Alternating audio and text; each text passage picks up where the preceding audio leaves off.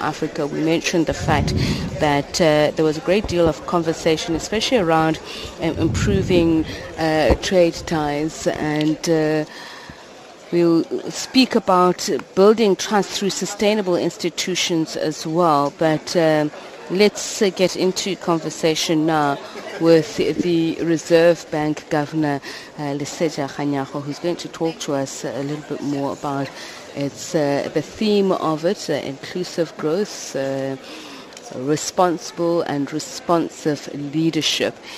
Perhaps the first question, first of all, good evening. Thank you so much for taking the time to speak to us. I know you've had a very busy schedule, Governor. When we talk about responsive leadership, especially from a central bank perspective, what are we talking about, especially in the kind of environment we're in, high inflationary environment? We're talking about depressed growth. We're talking about external factors which are also making the domestic growth a little difficult. So what would be a responsive approach to those kind of conditions? Remember, the focus is inclusive growth. So responsive leadership is a leadership that responds to that drive towards inclusive growth. So it's very important to understand that. So the theme is not just responsive leadership; it's responsive leadership in order within the context of absolutely, very much understood. Yes. But I'm just curious if, from a central bank perspective, then what would be, given the theme, what would be a responsive lead into achieving that? Leadership is leadership. And I think that in your setting the scene, you indicated that what would be responsive leadership in an environment of high inflation and depressed growth. Growth is not depressed in South Africa. Growth might be weak because a depressed growth is where you are actually having a contraction in growth. So for the benefit of the listeners, so that we do not send South Africans into a state of depression. And so being schooled by the Reserve Bank governor is worthwhile. No, so I'm saying to you then, in the context of inclusive growth, what would a responsive central bank be doing? And you will then have to say to yourself, what are the fundamental content of inclusive growth? And one of the key issues in inclusive growth is an equitable distribution of income and wealth.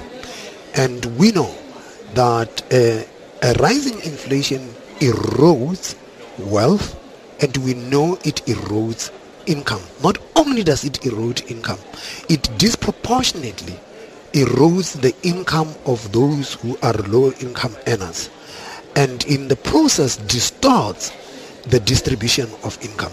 So a responsive central bank in the context of inclusive growth would then have to live up to its mandate of protecting the value of the currency, which then means that you've got to contain inflation so that the growth, this inclusive growth, as our constitution spells out, that we must have balance and sustainable growth, that you have got that balance and sustainability within this inclusive growth context.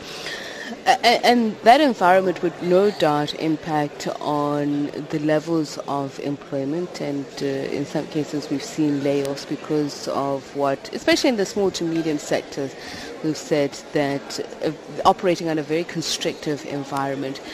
And I'm then wondering, in a case where they're saying up to about 41% of the country's jobs are susceptible to automation, what kind of creative thinking is then required? Well, you're not going to get into creative thinking with respect to new emerging technology using monetary policy.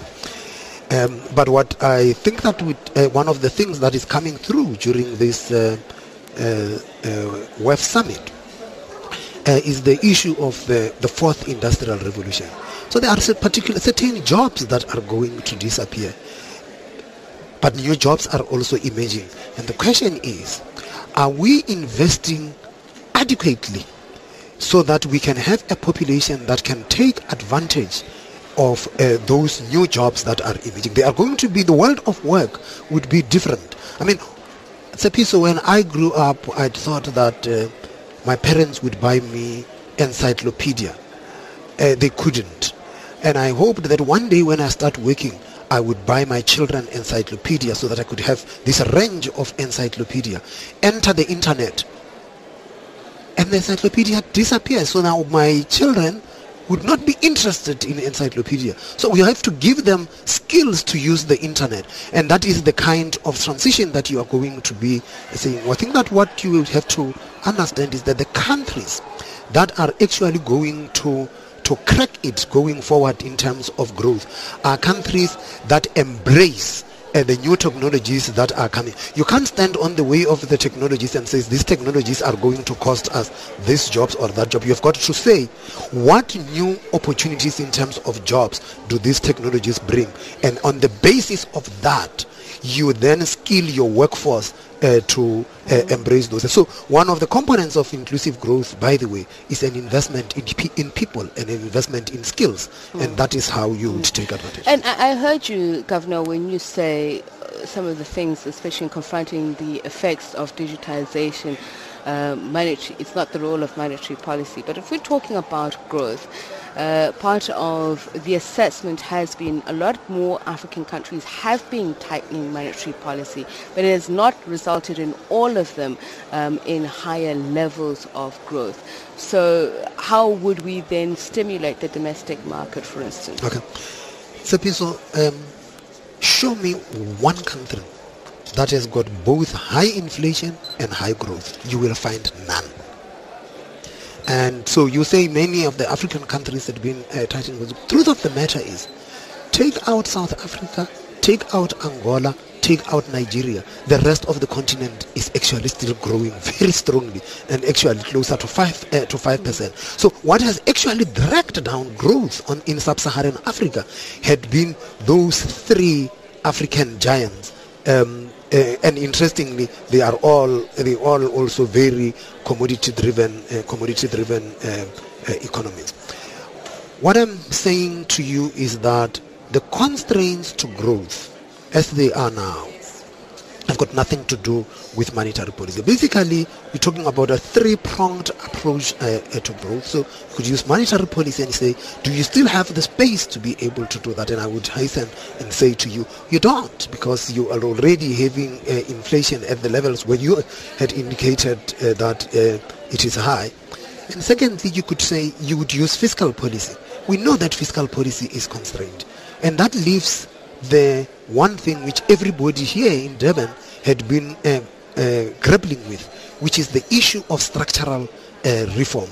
And it is that structural reform that you actually need to raise the potential growth of the economy. And structural reform is not an easy thing because it's in the realm of politics. And Governor, I know you're going to say I'm being naughty here, but are we then talking about radical economic transformation, that this policy that has been much touted, is that going to be not the panacea per se, but is that going to help us out of difficult conditions? There are no panaceas here. There are no silver bullets to solve our economic problems. What you actually need is a concerted program of structural reform to change the growth trajectory of the economy, because at the moment we are in a low growth trap.